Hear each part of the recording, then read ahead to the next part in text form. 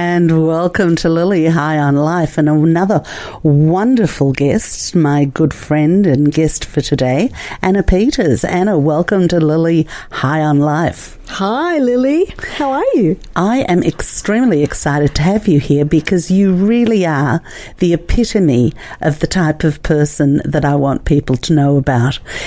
When people see you in the street, first of all, you look at least 15 years younger than what I know your age is. You're always amazingly well put together and well groomed. And yet, if somebody were to know you and know some of the things that you've done in your life, they would be absolutely amazed. Not just the good things, but also the real challenges you've gone through as well. So let's start with today, because today you're doing some very exciting things with your life. Tell me a little bit about the right here and now and what's going on for you. Okay, well, I came back to Melbourne a year and a half ago after being away for 15 years, and this is my hometown, so it was interesting coming back. And what's the career place you're in right now? Right now, I'm working with health and genetics, nutrition, gut health, all the lovely things. And so you've got your own practice. Mm-hmm, yes. And what kind of people and what kind of situations do you help with? Give us a little plug for you right now as well. Thank you. Well, basically, it's all about nutrition for your genes. So many people come to me and say, I want to lose weight, or I want to gain weight, or my stomach's, not being right, it's bloated, I'm having issues, I get pain every now and then. And so I say, okay, what tests have you done? And we've got these accurate tests. Technology is amazing, and we've come so far. And at the moment, tell us about the DNA stuff that you're doing. Sure. So what I always recommend is, rather than it being a guessing game, which it was for a long time because we didn't have access to the tests that we have now, the technology that we have now, I work with genetic testing, and the genetic tests show us everything that individual is made up of, their entire biochemistry. So if we do a full genetic test or full genetic profile, it shows us what they're born with, good and bad genes. And the most important thing is, in the past, we weren't able to influence those genes, but now we can. Through lifestyle change, through diet change, supplementation, whatever's required, depending on their genes. So if you're born with a diabetic gene, for example, it doesn't necessarily mean that you're going to get diabetes. If you have the information early, there's things that you can do to keep those genes switched off so that you don't end up with diabetes. So there are some things that we do get predisposed to because we get 50% of our genes from each parent. So we don't really know what we're going to get. Yes, but now we can actually do something about it. Yeah. But it's not only the diagnostic part of this that's exciting with what you do. It's more wellness, not so much diagnostic. I'm on the wellness side of things. It's the medical professionals that do the diagnostic side of it. Yes, but you've also come to this from your own health challenges. And yes. So your the work that you do is very, very personal for you. Yes, it is. Yes. Tell us a little bit about that journey. Yes, so from a little child, I had a lot of problems with my stomach. I was in and out of hospital. There was a lot of pain, a lot of throwing up, which we just thought was because I was either overeating or, and didn't sort of kept jumping around after a meal or something. We didn't, my parents didn't sort of take any notice of it because it sort of passed. It would come up and then it would pass, and we'd go to the hospital and they couldn't really find anything wrong. But as I got older, it got worse. And so you found your own solutions. So I had to, because it was really severe. We knew that there was something seriously wrong, but, I was being tested for cancer and all sorts of things. And that was before the days of Google too. Yes. So you really had to work out. It wasn't just... Yes, and there was, about 4 different medical procedures. I had to go into hospital to have surgery to find out what it possibly could be. And then in the end, it came out nothing. There was nothing wrong, but we knew that there was something wrong. There was something definitely there. Yeah. And then you had other health problems as well. You were in a series of accidents that left you immobilized for a while. That's right. Tell us a little bit about those.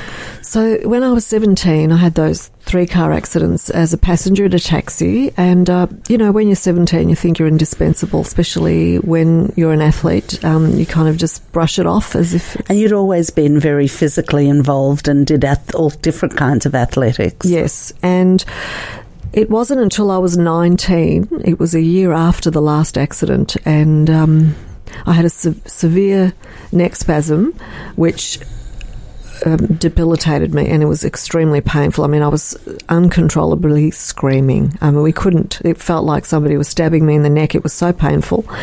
And so what we did was they rushed me to the chiropractor. It was a Sunday of all days. These things happen on a Sunday. And the chiropractor said, you're in the red, which means that you've got to continue coming because, your body is in a position that it shouldn't be in, and we need to manage that. Now, let me just stop you for a second, because when you say you were in pain, everybody thinks they understand that. But you were doing athletic performances and won a championship with a cracked... it was a fractured spine. With a fractured spine. Yes. You completed and won this competition. So it was about 20 competitions over a 2-year period. And was it you just got used to the pain, or was it a different pain? Or that pain stopped after I had visited the chiropractor a few times, and I still had the fractured spine, but nobody had actually diagnosed it. So I didn't know that I was actually twisting up. So although I was heavily training, it was 5 hours a day of training. And I think because with the fracture, I think because of the amount of muscle, it must have sort of held me together. But towards the end, after the national championships, I was training for the Olympic team for the 2004 Asian Games, and it was after that we didn't end up going because China got a little bit upset that we weren't all Asian. So we were a bit upset after training so hard. There was 14 of us, which is fair enough. That's their country rules. And so we were a bit disappointed, although I continued my training. I started to get injury one after it was constant injury. And you and I are both from the school where we believe that things don't happen by accident. It's not so much preordained, but we live our life in a certain way because that's the way it's supposed to go to take us to the next stage. Mm-hmm. So you've had this experience of cumulative pain and cumulatively looking to excel in very physical sports that the pain should have stopped, and it didn't. So yes, after I hit a certain stage where when I stopped training because of the injury, because I was doing hamstring, we were pulling the muscles, and that takes like 6 months to repair, and then I'd go back to training, and then I'd do it again, and then I'd do a groin injury, and it was a constant injury that was occurring, because what was actually happening, which I wasn't aware of, was that because of the fracture, theoretically your vertebra sits on top of one another, but if one of them is so far forward, theoretically you should collapse, because the weight of the skull, which weighs about 5 kilos, or your head, it's the heaviest part of you, would collapse it. So the body compensates by twisting itself in and protecting the spinal cord.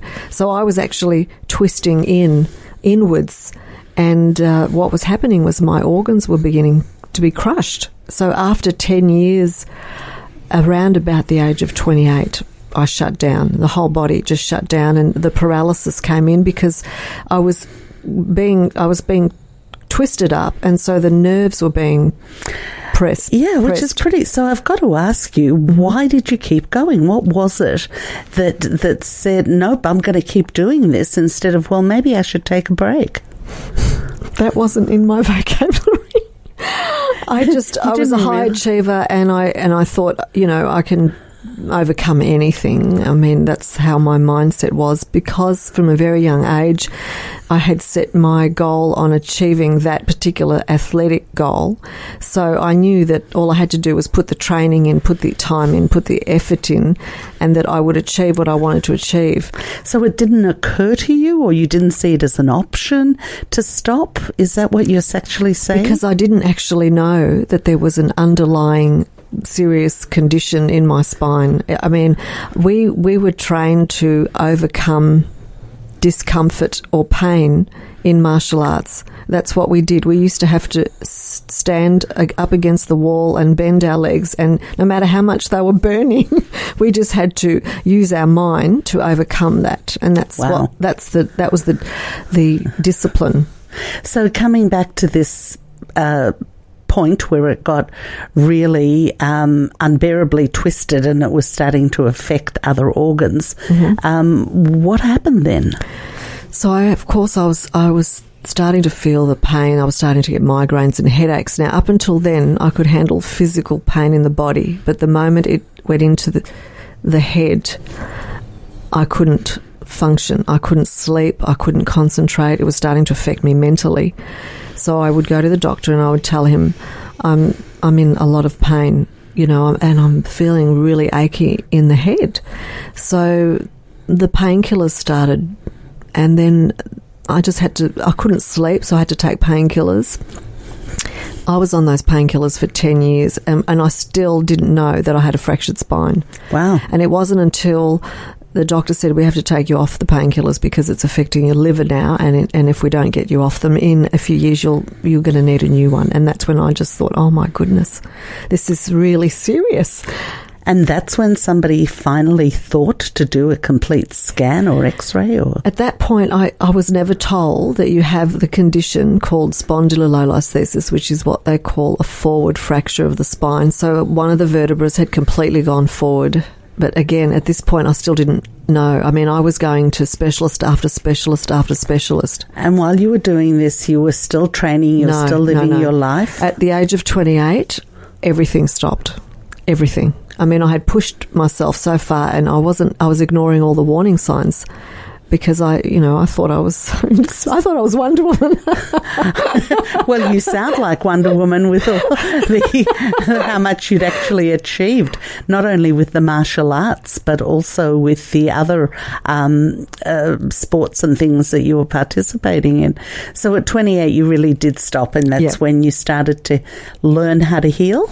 Yes, so I think it was the universe's way of slowing me down and making me stand still, so that I was able to work it out. So I was standing still completely because I couldn't work. I couldn't actually move my right arm. That was paralysed. I had semi-paralysis up on the right shoulder and down the arm.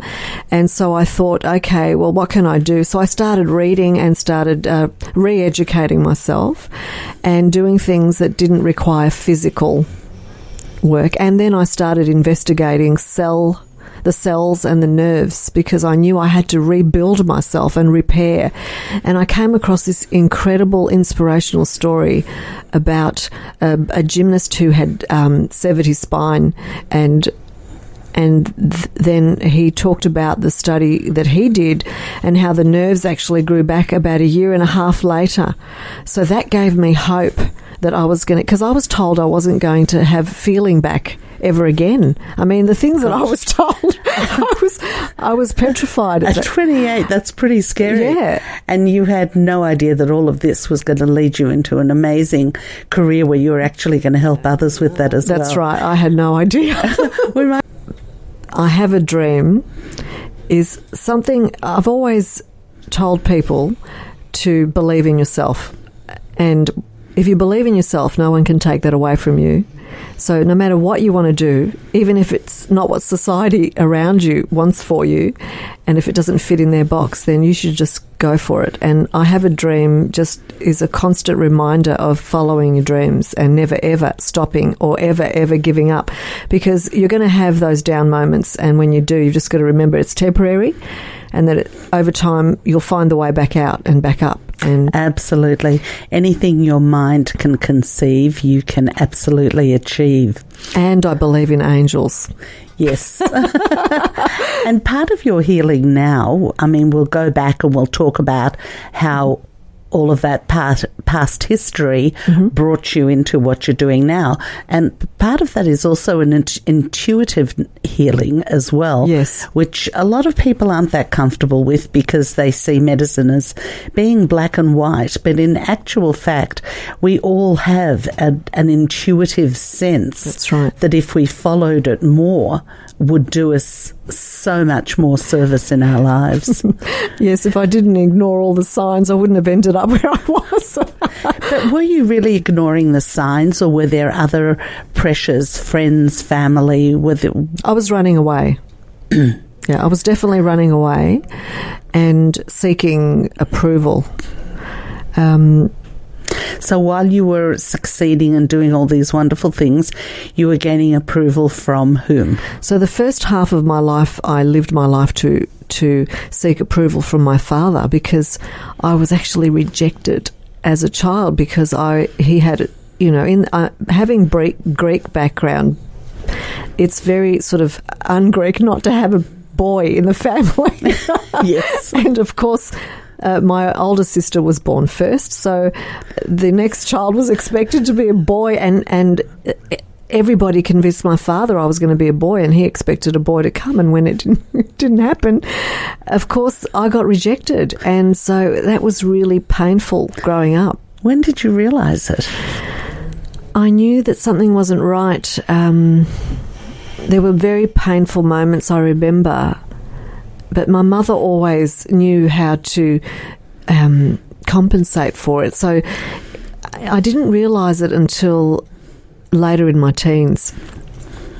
Because everything I did, which I realised I was doing for him, not for me. I mean, training a soccer team, senior male soccer team, wasn't something that was on the charts as a career path. Right. But not then. And I think he was also trying to influence me into meeting someone and marrying me off and having me go on my merry way, and I felt that, and that was painful. I felt that, you just wanted his approval and his love. I wanted his love, and it took me a long time to work it out, but I realised that my dad didn't have love for himself, so it was hard for him to love me if he couldn't even love himself. And a lot of that was a generational thing because of what they went through. And they didn't, and their parents, our grandparents, had a very different life. Difficult, yeah. Which was not just difficult, but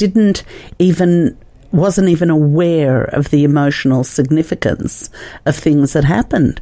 You just lived. You didn't think about what it meant. You didn't think about feelings, and it was just survival mode for so many of them for so long.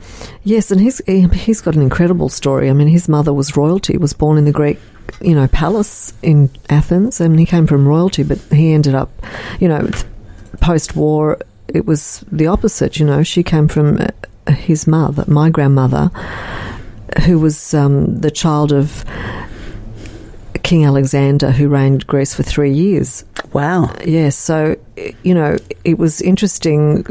She didn't even know. She didn't tell her second husband because they wouldn't have believed her, because the war came in, and then, the royal family was exiled out, so there was no royal family anymore in Greece.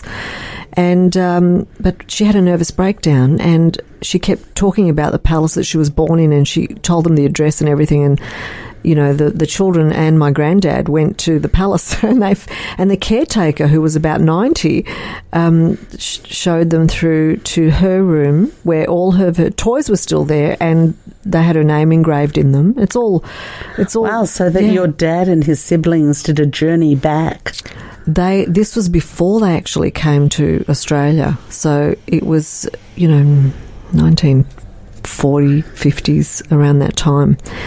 And a very interesting story, but they had hard times. And so he had his own story of extreme hardship. And confusion and sort of like he could have been brought up in a royal palace and here he was crossing the ocean by himself to start a new life, probably at quite a young age. Yes, he was, I think, 18 or 16 actually when he arrived in Australia. So did you end up working through any of this with your dad? I tried very, very hard, and I realised that he wasn't ready for it. And every now and then I'd go back and try again and realise, oh no, he's not ready yet. And that's a journey that he will have to take. And my arms will always be open and my heart will always be open. But, you know, there's only so much. So he's not aware. Is he aware of what you felt, what your feelings were as a child of that rejection that you felt from him? Funny enough, when I arrived back in Australia, my father had a double stroke. When I arrived back in the country, we were heading back to Sydney, and I got the intuitive feeling a few months back while we were living in Vietnam, my husband and I said to my husband, something's going to happen to my father. So I hadn't spoken to him for 3 years, and I never knew if I was going to get a happy father or a mean one. So I thought I better ring up because I'd hate to think that something would happen, and I never got a chance to speak to him. So I rang him, and he was really happy to hear from me. So I thought that was great, and I told him that I was going to be in Australia in October, and was thinking to come and visit Melbourne because at the time we were heading back to Sydney, and was he going to be in the city, in the country? And he said, yeah, sure, when you get here, give me a call. So I did. But the week that we were packing from Vietnam, and the universe has its own way, closed all the doors for Sydney, and we ended up coming to stay in Melbourne. And that week, he had the double stroke as we were packing. So luckily, I was here anyway, because if we did end up in Sydney, I would have had to come down. So he was in hospital for quite some time. And I was there every day making sure that the professor was amazing at Monash. They did everything I asked, which was fantastic. I didn't expect it. And they were feeding him even the supplements that he needed to take, and I made them do some genetic tests, and they gave him everything through the tube. We're crushing everything and making sure that, it was getting inside. So I was so thrilled.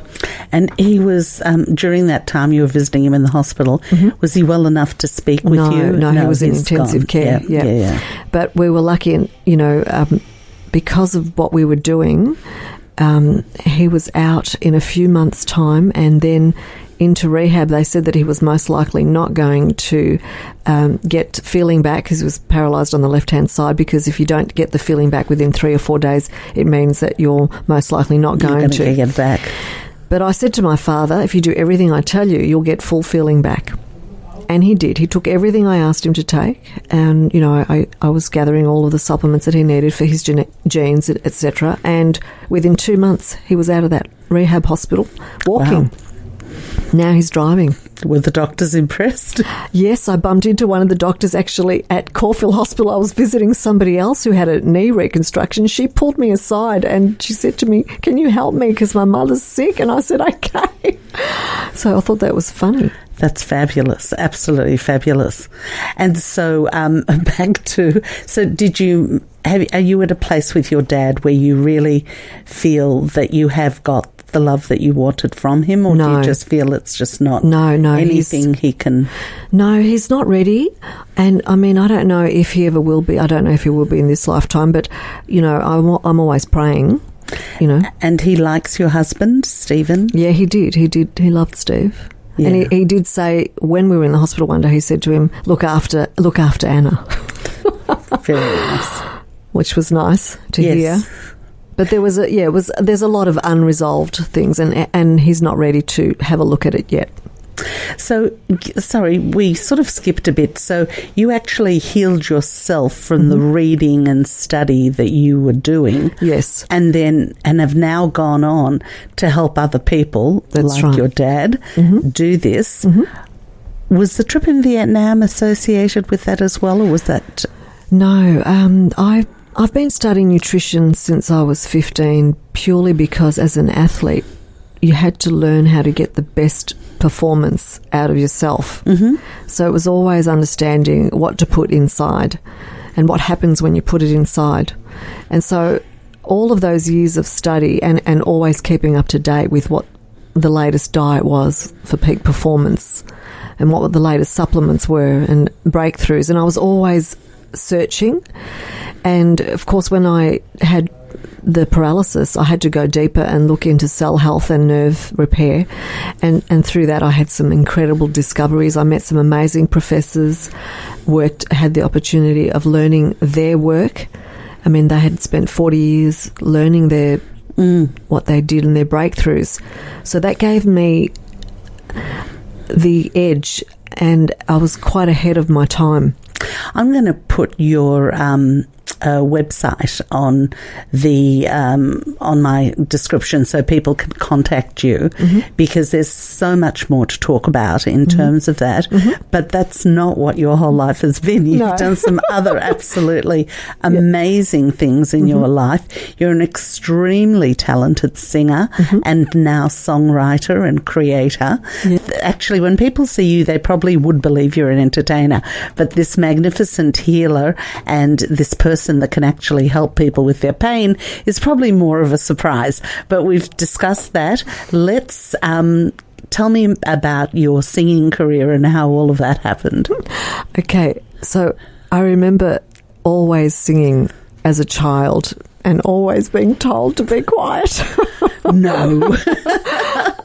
Always in the backseat of the car, wherever we were going somewhere, I was always singing and just so happy with life. Yes. And as I got older, I remember I was 14 years old in high school, and one of the band, there was a guy at school named Mark, and he was in a band.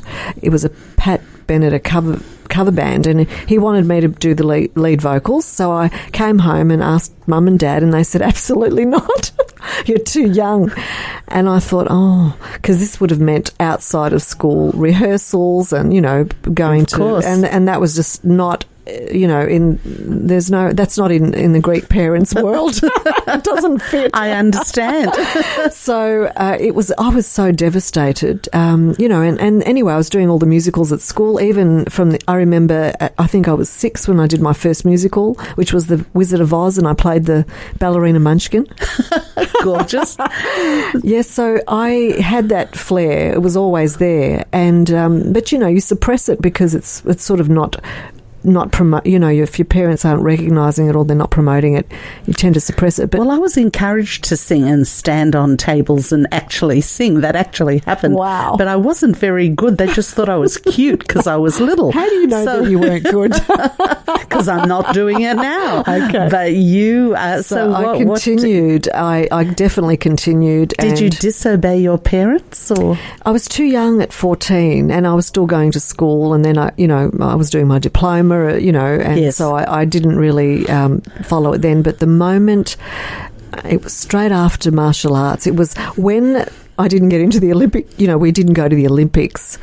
In 2004, I started seriously being involved and looking for a band.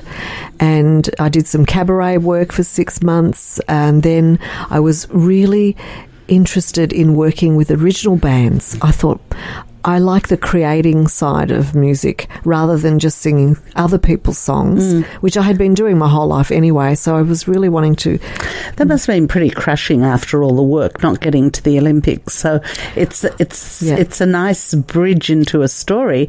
But what was that really like for you, that disappointment? It was really disappointing because we'd been training so hard, and, there was 14 of us, and we knew we didn't have any chance of winning because we were up against people that were born and bred it. And, it was just we wanted the experience of going there. So how do you let go and then find something else to grab onto? I had to. That was what it was. It was like, I don't want to do this anymore because it took the heart out of it for me. Did you just find something, or were you looking for something? Or? I was definitely thinking about singing a lot more because I knew that I had, my heart was there, and I couldn't see myself being without music or without singing somehow I needed some sort of involvement. I always had a little bit in the background, always happening, and I couldn't see a future with martial arts. I couldn't see. I didn't want to be, a teacher and start up a school or anything like that. So I really couldn't see a future in it. So it was time to do something else. So what was the dream when you started going in the direction of music and singing? I think I just wanted to be in a band and just sing, and I just needed to express. And so I found a couple of bands that I worked with, and that was fantastic. It was a great experience because we were working with original music, and I thought, wow, this is great. This is, and how the band works. But the funny thing was, I was always taking lessons, and being taught by different coaches, you always learn new things. And somebody said to me, there's a teacher actually not far from your house. And so I got the details and I rang the singing coach. And when I arrived there, I thought, oh my goodness, that kid, Mark, the first boy at my school who asked me to join the first band, the Pat Bennett cover band, used to live here. So I went in, I met the teacher, and I said to her, my high school friend used to live here. She said, what's his name? I said, Mark. She said, that's my grandson. Oh my God. So years later, I'm getting opera lessons. She was an amazing classical opera coach. So she taught me amazing things. I was really... And did you get into productions or did you tour and do what kind of... So we were just gigging live around Melbourne until one day I thought I want to do something more, and then I realised that I wanted to write my own songs, and I started dreaming, and it was around the time that I couldn't move, that I started dreaming and hearing tunes. I'd wake up from sleep and I would hear these melodies. And I thought, where is this coming from? It's coming from somewhere else. I don't know where it's coming from. So I would record it into my phone, and I thought, I don't have the ability to do anything with it right now, but one day I may. And that's where I am now. Obviously, the last 10 years I've been working on, writing, recording, and we've even developed, I chose children's songs because that's what was coming in. And I have written some motivational songs, tracks that I've performed for companies overseas. In New Zealand, I performed one for a company over there, and one locally for an American company. I wrote the song. I had 2 weeks. I wrote it and performed it. We went into the studio and recorded it. Yeah. And so your life really has changed and gone in such different directions, all that you've really excelled in, and all that have made up this wonderful tapestry of what makes you so amazingly generous and such an enigma, because it's, some people they know they're going to be a doctor or they know they're going to be a lawyer, and other people, and I'm like this too, we allow our lives to evolve and we welcome what comes into it. And I've been fortunate enough to get to know your husband Stephen as well, and you really do just complement each other so wonderfully. I think the thing that is most admirable is that you just support each other so well. So he's really supporting you in all the things that you're doing. Oh, my goodness, he saved me. I mean, I met Steve, my husband, when my mother died. It was 6 months after my mother died. And at that point, I thought, oh, my goodness, can I be thrown any more curveballs? And I still hadn't found the treatment to reverse my condition. It was unreversible. At that point, it was still unreversible. I was told it was never going to be fixed, and I was just going to end up being stuck with this constant pain in the neck and back. And so when Steve came along, and it took me a while to realise that, that something was going to happen between us, because at the time I was still grieving and very heavily grieving. It's amazing how intuitive you can be to others and how blind to yourself. Yes, that's right. I was definitely blind. But I did tell my mum to give me some huge signs on her dying bed. The week before she died, I said to her, Mum, please, can you please send me the right man? And whatever you do, make sure the signs are so big that I don't miss them, because I know I'm going to miss them. And she did. She sent me some incredible signs, and Steve was a witness to those, so it was very inspirational. So meeting Steve was a fantastic... He came in at the most perfect time. Of course, timing is always perfect. Mm-hmm. And then you also worked with Olivia Newton-John's foundation as well. Yes. Did that come through the entertainment industry stuff? Actually, when I moved to Sydney, I left the band that I was working with, and I had written some songs, and I was looking for a good music producer, which I did, but at the same time I was doing some business coaching. It was life and health coaching and business coaching, and I had this client, and they were involved with a shoe company that I did a fashion show for, and that's what led to me being the celebrity liaison for the Great Walk to Beijing, because I arranged the sponsorship from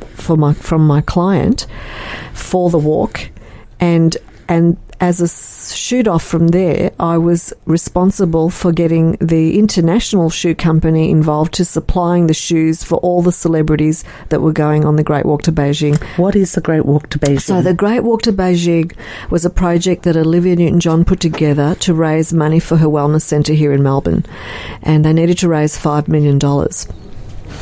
And so I thought it was a brilliant cause, and so I thought that I would, be active, get active, and the Australian company, shoe company, wasn't talking to the international company, so I had to be the one putting it all together. Gosh. So that the celebrities from all over the world that were going to attend the walk, which was at different stages, would have the right appropriate footwear. Not everybody chose to wear the footwear, but a lot of the celebrities did. So I've got Phyllis Diller in my inbox and Cliff Richard in my inbox and all of these amazing people. Fun. So really, I mean, your life has been this wonderful kaleidoscope of great achievement and sports achievements and business achievements, and really it sounds like fun times, and we haven't even had a chance to look at how many different countries you've lived in and all the travel that you've done. Yeah. So there'll have to be a part 2 at some stage. Okay. But it sounds like you've really made the most of life, despite all the pain and those sorts of things, which actually brought you into being able to help so many people today. And that's really what it's all about. So thank you so much. I really, really appreciate you being a guest on Lily High on Life. Thank you for having me. Anna P.